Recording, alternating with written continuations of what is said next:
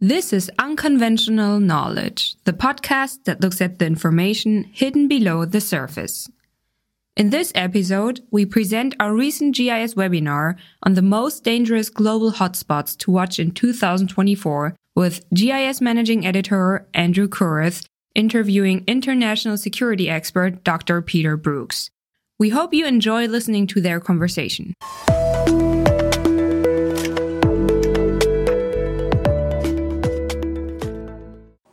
Hello, everyone, and welcome to Geopolitical Intelligence Services webinar on Global Hotspots 2024. I'm GIS Managing Editor Andrew Kureth. I'll be your host today, and I'm joined by GIS expert Dr. Peter Brookes. Dr. Brookes is a veteran national security policymaker and analyst, having served as Deputy Assistant Secretary of Defense, a Capitol Hill staffer, a State Department officer, and a naval officer, among, I think, several other things. So, Dr. Brookes, thank you for joining us today. Thanks for having me. Before we get started, I want to let our audience know that we welcome your questions. We'll save some time at the end to put those to Dr. Brookes. So just write them in the comments section that you see below the video, and we'll choose some of those and we'll pick the best ones and we'll put them to Dr. Brookes during the webinar here. With that said, I want to jump right in. Now, there's no shortage of anxiety about the year 2024. Already, we've got several major conflicts raging, including in Ukraine and the Middle East. There's no sign of those abating. And then there's the presidential election in the United States, among many elections that are happening this year, but the one in the United States probably being the most watched and certainly the most important. And it promises to be extremely contentious. So for decision makers out there, it's crucial to know what to watch for. So we're going to try and make sense of it here today. Dr. Brookes just on Friday we published a report by Dr. Brookes just on Friday called Instability 2024, Hotspots and Flashpoints to Watch. And so what I want to do today is ask him about the conclusions he comes to in those in that report, and kind of maybe dive a little bit deeper and see if we can't come to some conclusions ourselves about what we can look out for. So, Dr. Brookes, thanks again for being here. And I guess the first thing I want to ask is, I don't know, to me, and I think to a lot of the people I talk to, it seems like the world is getting more unstable. Disruptive events seem to be happening more and more often. We're seeing conflicts pop up in places that we didn't expect them before. In Europe, which had been stable since the 90s, in the Middle East, where for 20 years the Palestinian conflict wasn't really an issue that we had to worry about. Is instability the new normal? I think it's true for history. In general, the fact is that instability is very common. In fact, when I start lectures like this, I often remind people of the words of Dean Acheson, who was Harry Truman's Secretary of State, who, when asked by a reporter how he defined foreign policy, he looked at the reporter and said, "Foreign policy is just one darn thing after another."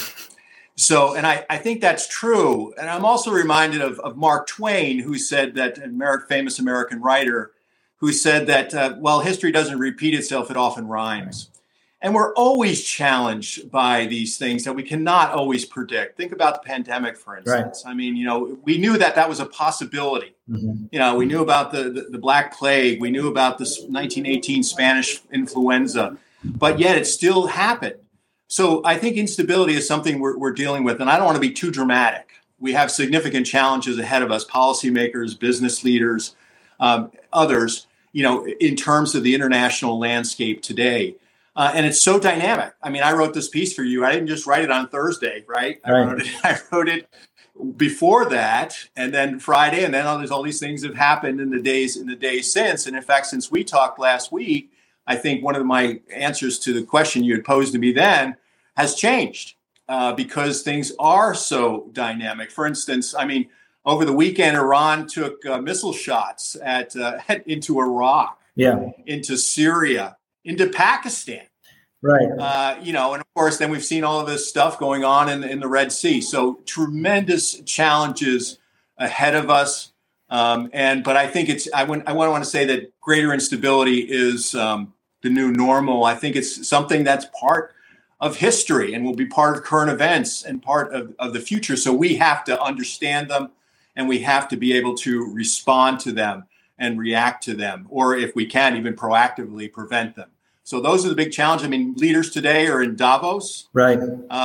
Talking about these things. There'll be a lot of discussions. I haven't had a full readout on Davos yet, but these are things that are going to be talked about, and people are getting together to deal with it. We had recent climate summits, so the diplomats and business folks are going to be very, very busy I think in the coming years. You brought up the Middle East, which is where a lot of eyes are right now, for good reason. And that was one of the spots that you mentioned in your report. You also mentioned Russia, Ukraine, Taiwan, the Korean Peninsula. But is, in your estimation of those areas, of the hotspots, is the Middle East the one that we have to kind of be the most careful about now? Is that the one that's most likely to give us to cause some sort of cataclysmic change? Well, I think last week when we talked, I thought I was more concerned about Ukraine. But I think today I'm more concerned about the Middle East because of developments, just some of them that I mentioned. The U.S. involvement in strikes on the Houthi rebels not backing down. The fact that there's still Hezbollah still has a lot of resources it could unleash on Israel. Iran has been firing missiles in different directions. Surprisingly, think about that: a shot across international borders into Pakistan. Right. You might not be too surprised by Iraq, right, or Syria, considering the recent history there. But into Pakistan. Could you explain that for our audience for a minute? Why would it be less? Why would it be less surprising for Iran to shoot missiles into Iraq or Syria, but less so, more surprising for Pakistan? Could you just explain that for a minute? Well, sure. Because of recent history, one of the things. Let me break it down here quickly. Of course, Iran has been deeply involved in Syria since the civil war started. Absolutely. It's still there today, right?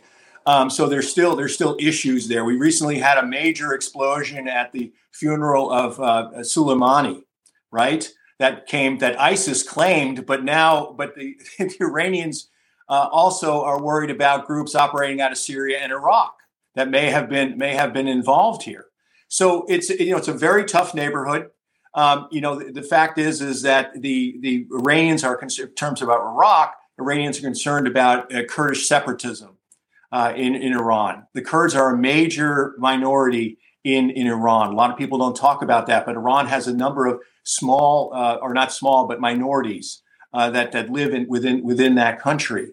In fact, I think I heard once that the Persians are about just a little bit more than 50%. So you have Baloch, you have Kurds and others, and there's worried about separatism and violence as well. So Iran had all of these, reasons for why they did. They said that, that in Kurdistan, that they were going after an Israeli intelligence facility. Right.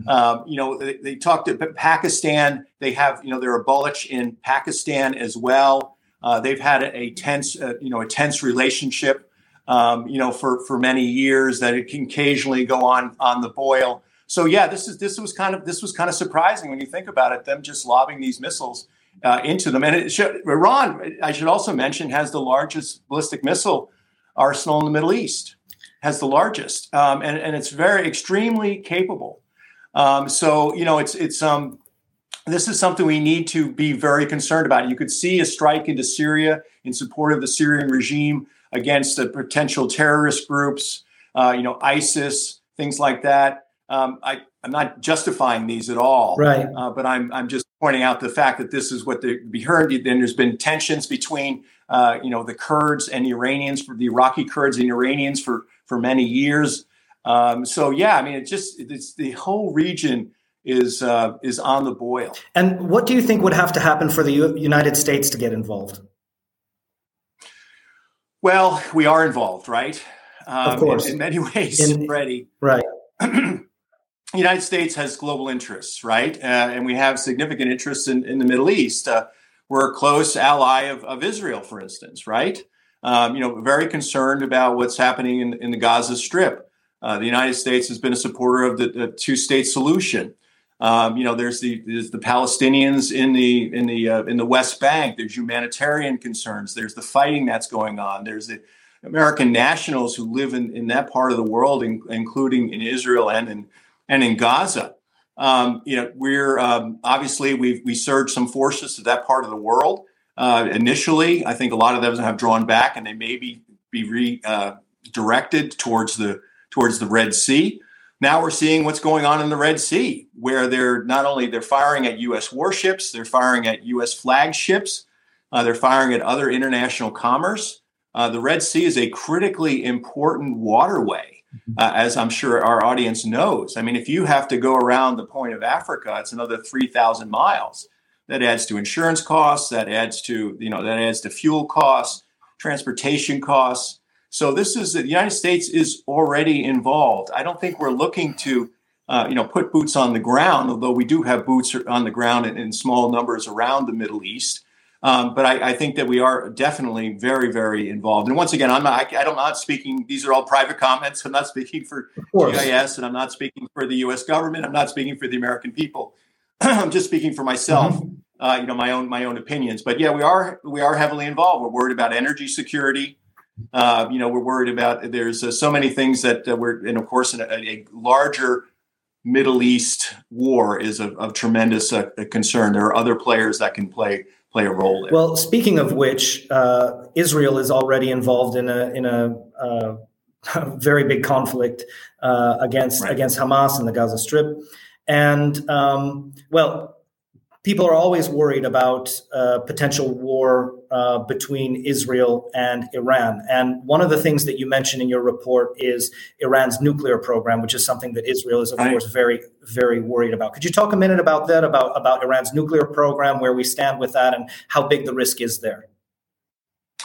Well, that's a tremendous concern. Obviously, there's a worry that Iran's nuclear program isn't just for peaceful energy purposes.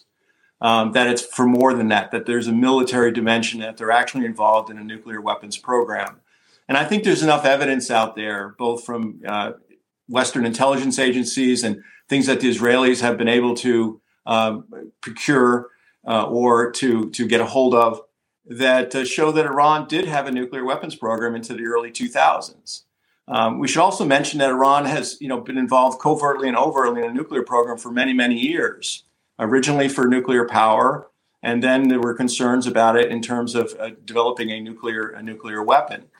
So this is something that I think that I can't speak for the Israelis certainly, but I think they've said it enough that they consider it to be an existential threat to Israel.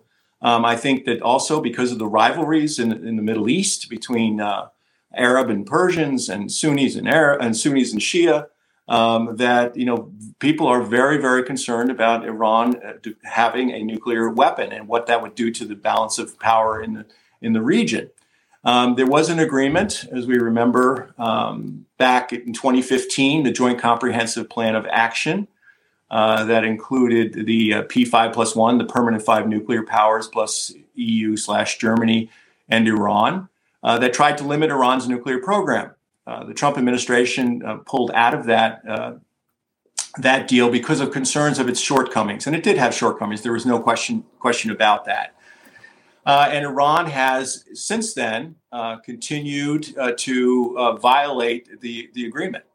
Has been stockpiling uranium that it could enrich to a point where it could be used in a weapon. In fact, the International Atomic Energy Agency, which is still monitoring Iran's program to a certain extent. The Iranians have pulled back and have the access of these inspectors, says that Iran has enough low-enriched uranium right now that could be turned into high-enriched uranium for a bomb in short order, in perhaps a couple of weeks. And it may be as much for enough uranium for 3 weapons.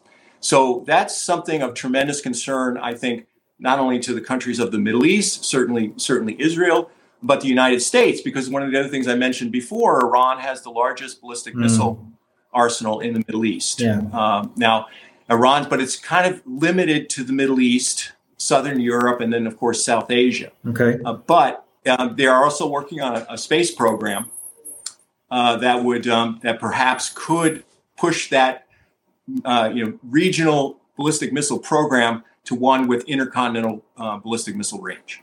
That's really, really, really interesting. We're already getting lots of questions from our audience, and a couple on Iran, the Middle East. So I'd like to kind of go ahead and put those to you. One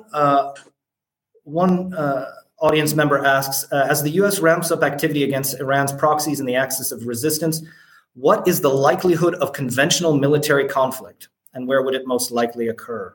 So we addressed that a little bit, but I don't know. Do you see a likelihood? How likely is conventional military conflict with Iran? It's certainly possible. I think there's a number of potential scenarios, unfortunately, but war is never inevitable in my view. Okay, I mean it's something we want to avoid. We know the tremendous costs, the humanitarian costs, the economic costs, the political costs of war. So what we really want to do is to avoid it. And of course, the United Nations was set up to do this. It hasn't always been the most effective about it, but that was the whole idea after World War II and the devastation of World War II, that we were going to try to prevent these sort of things from happening. And unfortunately, humankind has not been that successful with it. But yeah, there are many pathways to a greater conflagration in that part of the world.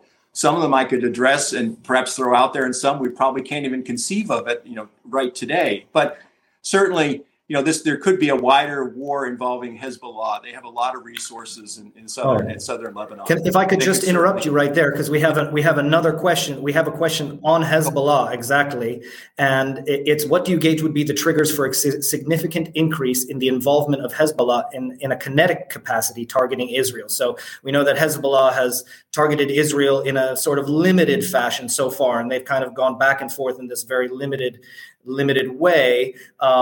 What would you see as a trigger for a significant increase is the question. I think Iran would have to probably give acquiescence to that. Hezbollah is very capable on its own, probably the most capable, what we call a foreign terrorist organization here in the United States. I know not everybody has Hezbollah on that listing, but I consider them to be a terrorist organization. A lot of capabilities, very capable in many, many ways, but they also get their support from Iran. Now, I don't think Iran wants a fight with Israel or the United States. I think they want to protect and advance their interests without war. So, and there's a famous Persian proverb that somebody's probably out there, a better scholar about this than I am, but they talk about it, using another's hand to catch the snake. Okay. Iran has been par excellence in using proxies. And we always talk about, all of their allies, Hamas, right? We're all wondering what Iran knew about what Hamas was going to do, right, in Israel in October. Hezbollah, Palestinian Islamic Jihad, the Houthis, which look like are going to go back on the U.S. foreign terrorism lists shortly. The Trump administration put them on. The Biden administration took them off, and it looks like they may go back on. But they use all of these sort of proxies and try to stay away from direct involvement if they can. So I think that Israel and Iran don't want this. I think the nuclear program is one thing that would certainly cause an international crisis that could lead to military confrontation. I think Israel will do what it needs to do, regardless of what is going on in Gaza, to deal with the Iranian nuclear program. Because there's not only concerns about Iran having it, but would they share it with somebody else? What would they share it with a terrorist organization? Now, we'd like to think that no sovereign state would ever do that, but we don't know that, right? Remember during the 9/11 years, we talked about super terrorism, right? The idea that terrorist groups, including Al Qaeda, were trying to get their hands on weapons of mass destruction, and that was a big, big concern. So yeah, I think the nuclear issue is certainly something that would cause a significant chance for that to happen. But I think Hezbollah is probably, it will be costly to them to fight Israel as well. Israel is very, very capable. I see the United States supporting Israel, but I don't see any direct involvement by the United States right now. The United States has a lot of things going on, and the fact of the matter is that among senior policymakers, think of, there's only so many crises you can handle at once. Right. I mean, it's true. I mean, you think about, the Secretary of State, U.S. Secretary, or a foreign minister, whatever, and if you have all these crises going on, how do you pay the appropriate attention to them? Now, you have a lot of great people below you who are doing assistant secretaries and undersecretaries and doing things like that, but too many crises is difficult for any administration to handle. And of course, at the same time, I realize I'm rambling here, but no, of course, at the same time, they're also worried about the things that haven't happened yet, like China-Taiwan, which we haven't talked about, and the election just recently in Taiwan, or the Korean Peninsula. The North Koreans are talking about changing their constitution, say that they're no longer interested in unification. Right.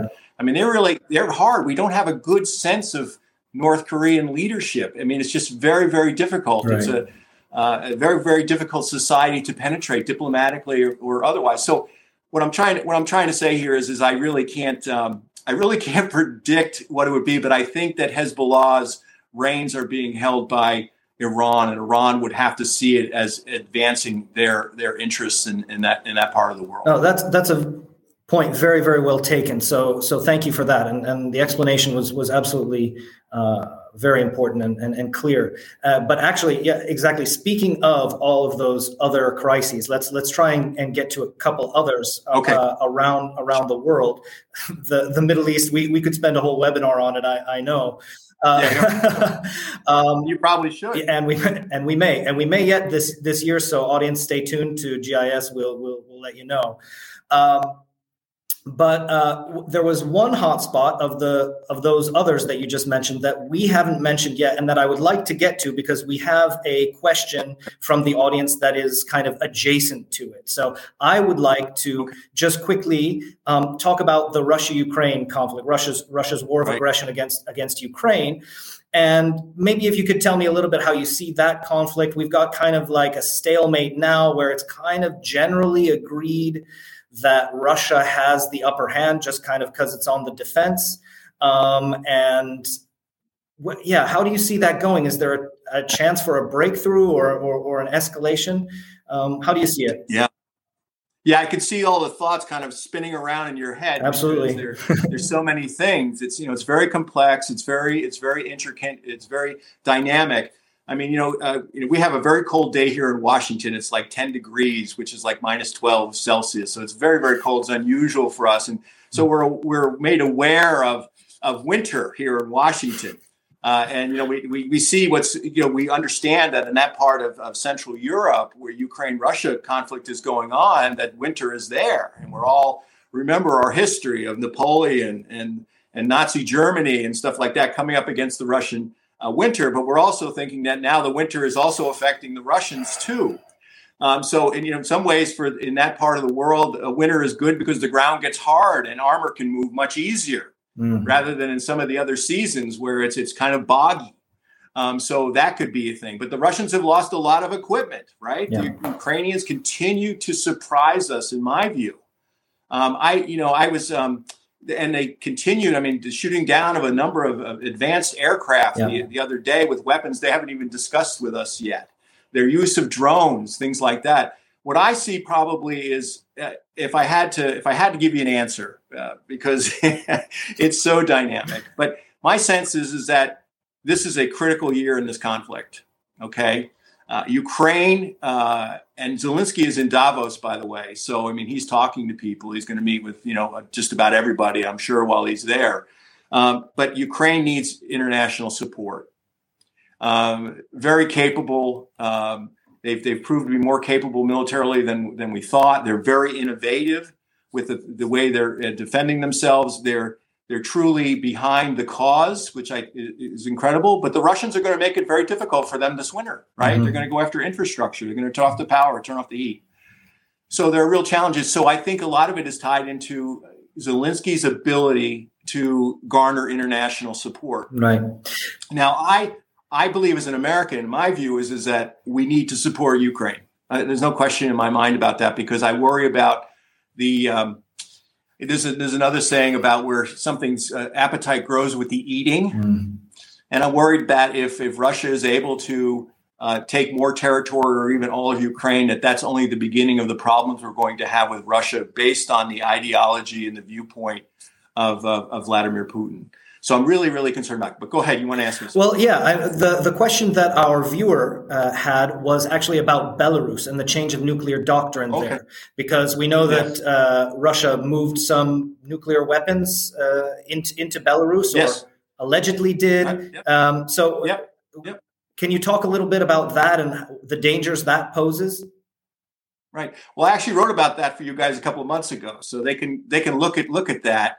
But that was a couple of months ago. Sure. I'm kind of confused by this whole thing. I'm not confused.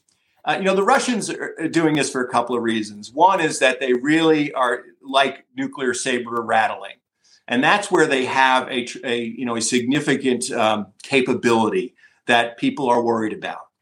It's very much it's symmetric with the United States, but it's asymmetric with others, right? Like Ukraine doesn't have nuclear weapons, right? So I think that they're showing this is the first time the Russians have deployed nuclear weapons outside of Russia or the Soviet Union, or since the Soviet Union. So it is significant in that way. I think Belarus is very closely hewed to Russia, and Lukashenko and Putin are very closely aligned. But I think the most important thing is, and I do believe the transfers have taken place. Mm-hmm. I mean, I think we've seen enough coming out in the open space, the open source from the government saying that this transfer has taken place, and these are tactical nuclear weapons that will be put on regional missiles, such as the Iskander. Mm-hmm. But I don't believe they're under the control of the Belarusian army or the Belarusian military or Lukashenko. I don't believe that. I think that they belong to the Russians. Mm-hmm. They provide deterrence for Belarus. They show that Putin has friends, considering how politically isolated he is due to this war. I think that he also is a pushback on NATO because the U.S. has some tactical nuclear weapons in Europe. Mm-hmm. We have some in the United States, and then we have some in Europe. And I think they're saying, well, if you can do it, so can we. So we can deploy them there. It also is going to worry Kiev, right? Because that could become. It has been a front as part of this war, but not a major front. Mm-hmm. So it could become a more challenging front for Kiev, which is really concentrating on the southeast. Mm-hmm. This is something, but I do not believe that the Russians have given the permissive action links, these are the things that allow you to launch a nuclear weapon to the Belarusians. Mm-hmm. I just don't believe it. I could be wrong, certainly, but I think that they're probably there, and I think that Lukashenko is using this for propaganda purposes, to make people think that he has control of these weapons when he really doesn't. I think it's basically a ploy to increase the importance of Belarus, internationally. Like, well, we're a nuclear power now, but I don't believe they're a nuclear power. I think they have Russian nuclear weapons under Russian control on Belarusian territory. That's my view. Yeah. So I don't, and this whole thing about changing their doctrine, I don't think you have a doctrine if you don't have the weapons. Okay. So it's like with North Korea saying, we're no longer interested in reunification with the South. We're going to change our constitution. Is that important or not? Or is it just a public relations stunt, to raise tensions? And Belarus has its own challenges. So I like I said, I think there's an internal audience for this in Belarus, and I think there's an external audience in certainly those frontline states of NATO that border Belarus. Yeah, so it kind of serves both sides, the Russians and the Belarusians. They can use it for their own propaganda purposes. Can you just real quickly, for those in our audience who might not know the difference or know what it means, you mentioned tactical nuclear weapons, right? And there's a difference between tactical nuclear weapons and strategic nuclear weapons. Could you just tell us what that is and why it's important for Russia and give us a little background? Well, the quick answer is the ICBMs, the strategic ones are the big ones and the tactical are the small ones. Right. But in truth, there's no specific definition that defines them. Some people say a tactical nuclear weapon is up to 100 kilotons, which is pretty big. Yeah. but a lot of people talk about them being as small as 1 kiloton. Mm-hmm. So, but there's no specific definition, but just kind of for a rough order of magnitude, that's what people kind of talk about. But the purpose of a tactical nuclear weapon is that it's meant to be used on the battlefield, and they're also called battlefield nuclear weapons. So they're not meant to be strategic. They're not city busters. They're not to take out large census of population, large military bases. And the ICBMs, the strategic ones, are what we call like intercontinental ballistic missiles. Those are the ones with, for many years we were concerned. We still are concerned about it, but I mean, especially during the Cold War, about this major exchange of long-range missiles between the United States and Russia, coming out of silos and other things that would destroy cities and might destroy mankind or humankind. So, but tactical nuclear weapons were some that would be used that could be used to perhaps take out a port, or to take out a major military mobilization or a major military grouping. It could be used against a small city. Mm-hmm. So these were things that were talked about during the Cold War, and they were also part of the escalation chain. Okay, right. So it's like it's like, I guess, a playground fight, if I might. Somebody might says a word to somebody, and somebody says something back, and then somebody pushes somebody. Right. And then somebody pushes back, and then all of a sudden fists are flying, right? So there's that escalation. So, you could start with a conventional war, and then you could move to tactical nuclear weapons before going to the strategic nuclear weapons. And tactical nuclear weapons would be used regionally. So say like in Western Europe, or in Europe, we were talking about Russia and NATO during the Cold War. They're still around. Mm-hmm. They're still around. They still exist. And the Russians have threatened to use them. And those are the ones they've moved to Belarus. And there's concerns they could do a lot of things to saber rattle, to influence policy of not only of Kiev, but also of Kiev supporters. So it is important, and I don't think the chance of it happening is zero. I think it's low, but I don't think it's zero. Great. It could be a game changer. You have to remember.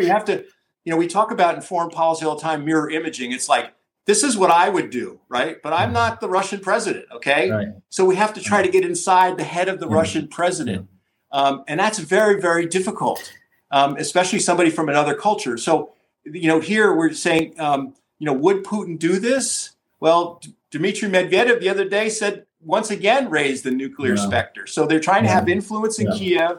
They're trying to have influence in Western Europe and in the United States. So I think it's a low risk, because I don't think they want to break that 75-year-old taboo of not having used a weapon in anger. Mm-hmm. But I don't think it's zero, because they could see it Russia could see it as a game changer in Kiev, and they can maybe to get Kiev to surrender if they were to use one. Dr. Brookes, speaking of getting in a president's head, I'm sitting here in Warsaw, where there is a lot of hand wringing about what might happen if Donald Trump becomes president. He's been very,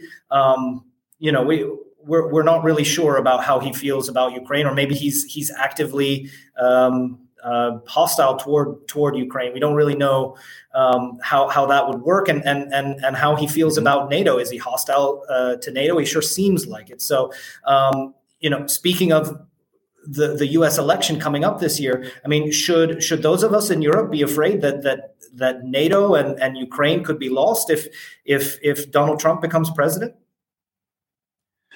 No, I don't think so, because you have to remember that, of course, I don't know what's in Donald Trump's head today, obviously, and he hasn't been nominated as the Republican nominee, and he hasn't been elected president yet either.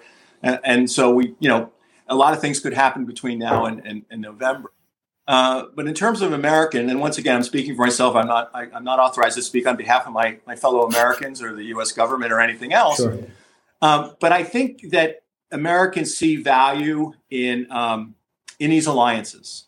Okay, they see value in it.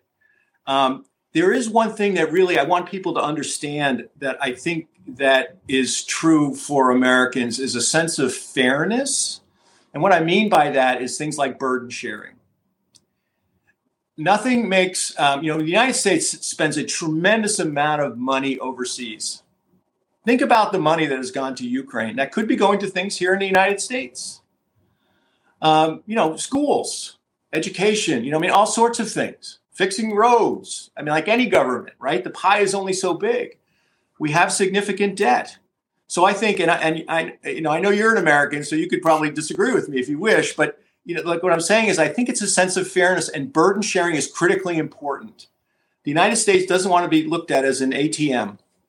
Okay? Sure. We have to see it as in our interest. And I think regular folks who don't think about these things very much, when it comes up to them and they see money going overseas, they want to make sure it's being spent to support American interests.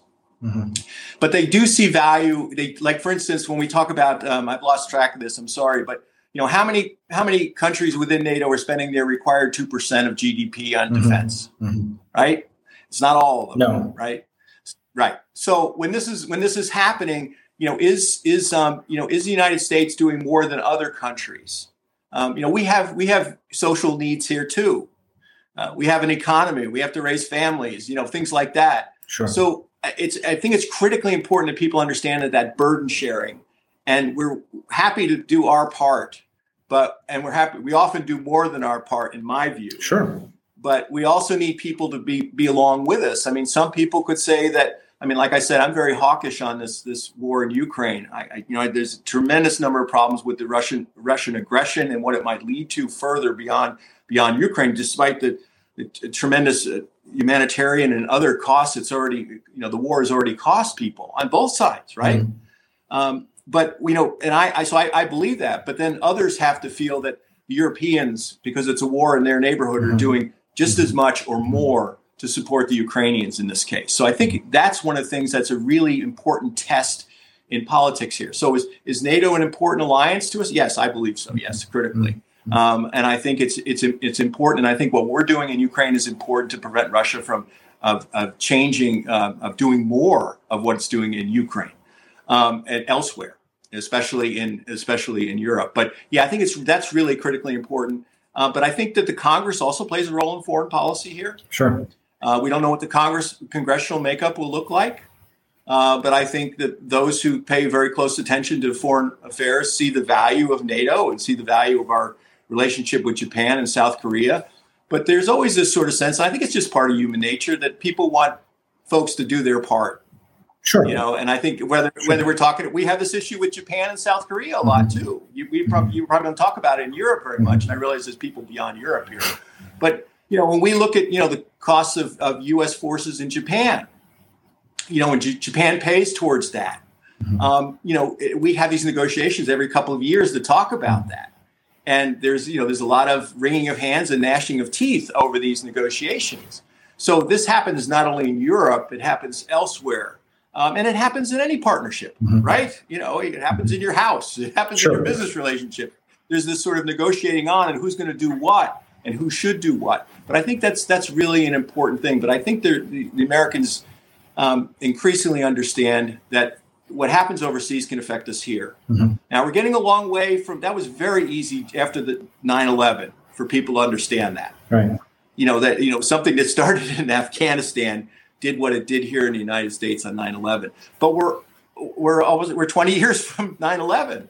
Right. Yeah. So so this is something that people unfortunately have to relearn, and policymakers need to continue to remind people of. Historians need to remind people of these things. Like Mark Twain said, it may not repeat itself, but it might rhyme. So you better be careful and be aware. So like I said, we're a long way from November, but I see America. I would advocate that America continues its transatlantic relationship, because I think it's very important. And what's happening in Ukraine is very important to American security as well. All right. Thank you for that. That's an excellent answer. I want to move to the other side of the world. I want to talk about Taiwan, which just had an election over the weekend, which many are worried is going to raise tensions now with Beijing. And the Taiwan Strait now it seems like it's going to be a very tense area of the world for the next several years. Can you comment on that a little bit? Yeah, I think that's the case. I'm not very worried about the elections in Taiwan. I've been to Taiwan many times. I've been to a presidential inauguration a number of years ago. I know, in fact, I've lost track of her, but I've done business and had done business with and met with the new vice president. I'm of that certain age now where, friends, we were all junior analysts or congressional staffers or, things along that line, political operatives. And now they're, coming up to that level of governance. So I congratulate them on that. But I think that Taiwan will be very pragmatic. I think the DPP will be very pragmatic. The United States sent a delegation of smart people over to meet with the president elect after the election to convey U.S. views on things. I think the United States and Taiwan has a good relationship, so the United States will be able to play a role in the situation. The open question is China, of course, right? China sees Taiwan as a province of China. They won't change on that, at least probably not in our lifetime. They think Taiwan is part of China and should be part of China and should be ruled by the Chinese Communist Party in Beijing. The Taiwanese don't feel that way. Mm-hmm. They've been having democratic elections since 1996, I think. Now, that's a long time. Yeah, almost 30 years. They've successfully ruled themselves. They're a major economic power, major chip producer. I think about, probably one of the best in the world. And they also have a unique Taiwan identity, I think, that they do not necessarily see themselves as part of China, the Chinese Communist Party. And I don't think they want to go under Chinese communist rule. Mm-hmm. So, but I think that President Xi has one of the most, Chinese President Xi has one of the most assertive foreign policies in years. Mm. I think he sees himself alongside celebrated Chinese leaders like Deng Xiaoping and Mao Zedong. Mm-hmm. And his crowning achievement would be to return Taiwan to China. Mm-hmm. And I probably shouldn't even say return, but in their view, in the Chinese view, of returning that to China. So I think this is something we need to worry about because legacies are very important. And I think I could even, go back. I think that, one of the driving forces for Putin was legacy and nationalism, right? Mm-hmm. So legacy and nationalism would be a very dangerous combination. And I think we see that in China as well. The growth of Chinese comprehensive national power, especially its military, which is something I've followed for many years, is deeply concerning. It's probably not as good as the American capabilities, but as a Soviet general once said, there's a certain quality and quantity. Right. When we were talking about the difference between an M1 tank and a T-72.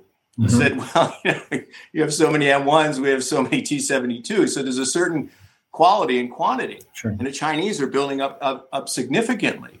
There's only 100 miles across the Taiwan Strait between China and the mainland. And I'm worried. Now, I would stop here for a moment and say, I do not believe China wants war. Mm-hmm. They want acquiescence. Mm-hmm.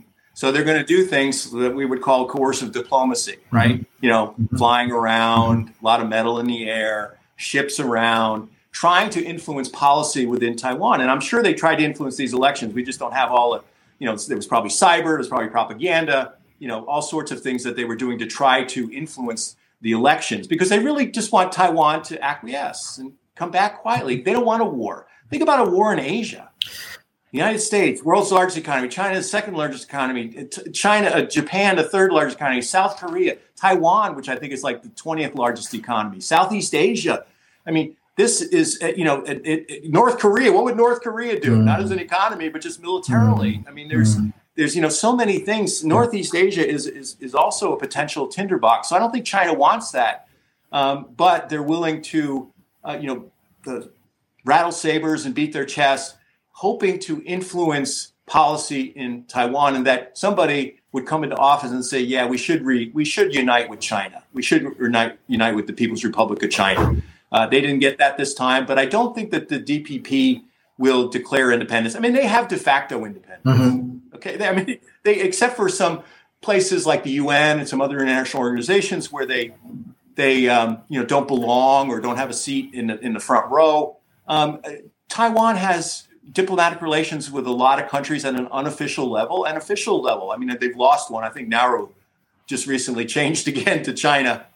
But they operate. People travel economically. Things like that. So I think that I don't expect a declaration of independence. I kind of expect the status quo. But once again, there's always the possibility of a crisis. Well, and that's what I want to put to you. One of our viewers asked what China's recent poor economic performance means, and also the demographic pressures that are going on there. Does all of that together put more pressure on Xi to, for example, make some sort of showing to his population that he's right. A strong Rally leader? Around the flag, right? Rally around the flag, like Putin is trying to do in Russia, right? Mm-hmm. I mean, so yeah, there's always a concern about that. To try to divert attention from problems at home. And I think it's important for people to realize that even though China is run by the Chinese Communist Party and it's politically repressive, that public opinion counts in China. When you have a situation like a natural disaster in China, or a place where something that the government was involved with, a government building, collapses because of an earthquake, senior leaders go there because they are concerned about public opinion. There's nothing more concerning to China than something like Tiananmen happening again. Mm. This is a reason that they tamp down religion, because they're worried about any organization that might compete with them for power. So they do care about what's happening. And there's all sorts of anecdotes out there about Chinese leaders listening in on chat rooms and seeing what people are really saying about stuff. Because public opinion, even, public opinion, even in these repressive countries, is important, because there are a lot more people than there is of the government, even though the government may have guns and stuff. So this is not, they don't want that sort of opposition. So they are concerned about it. So he's going to be distracted right now. Mm-hmm. He had the pandemic, they did lockdowns, and part of this is because of their lockdowns and the way they dealt with the pandemic. Their vaccine wasn't very good. So a lot of people got sick. So then they thought they had to lock down again. It affected the economy. There's been some efforts to try to keep concerns about the civilian military fusion in China, which is anything that happens in government industries can be used to support the military. Right. So people are worried about chips and things like that going to China. So right now, China does have some demographic and economic issues, and the Chinese care about their economy, especially as they become more and more wealthy and more reach the middle class. They become bigger stakeholders in what the government does. Mm-hmm. So he's got to worry about that.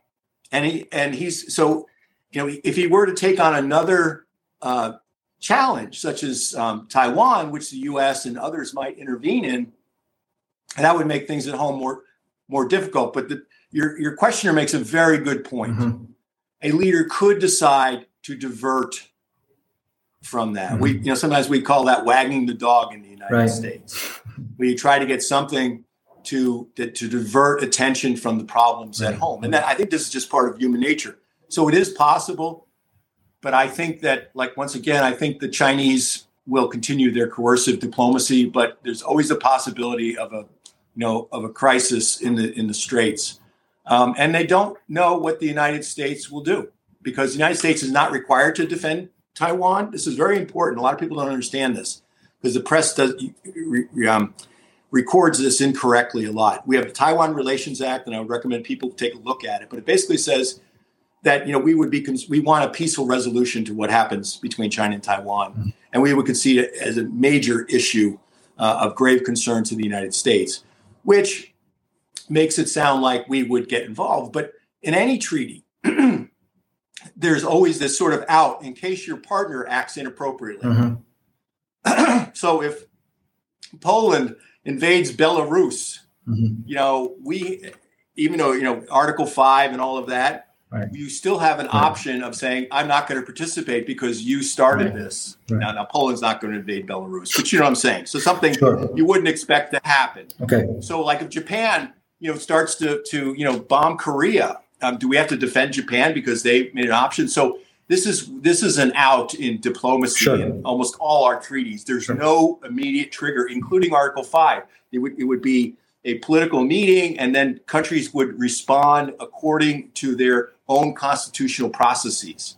So the same thing here. So with Taiwan, we said, China, don't do this, is a bad idea. We keep ambiguity in this. Right. And part of the deterrence is that strategic ambiguity, that China, if you do this, then it's going to be painful for you. And I think China worries about that.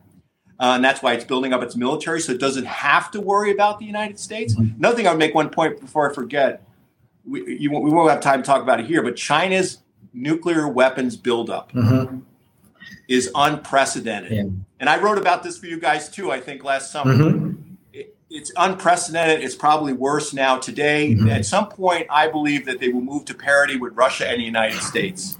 So they will stand on equal footing with us. And so that's another big issue when you talk about getting into a conventional war. The fact that China might have the capability to have as many nuclear weapons as the United States could create that sort of nuclear standoff that might prevent the United States from intervening. So these are things that people are thinking about. We won't get into that today, and people may want to read that report I wrote for you on the website. But that's another huge issue besides the conventional military building. Absolutely. Unfortunately, we don't really have time to talk about anything else. And there are several other issues that I wanted to get to today. But as expected, I knew we probably wouldn't be able to get to everything today. And that's okay, because as you mentioned, there are several reports that you've written.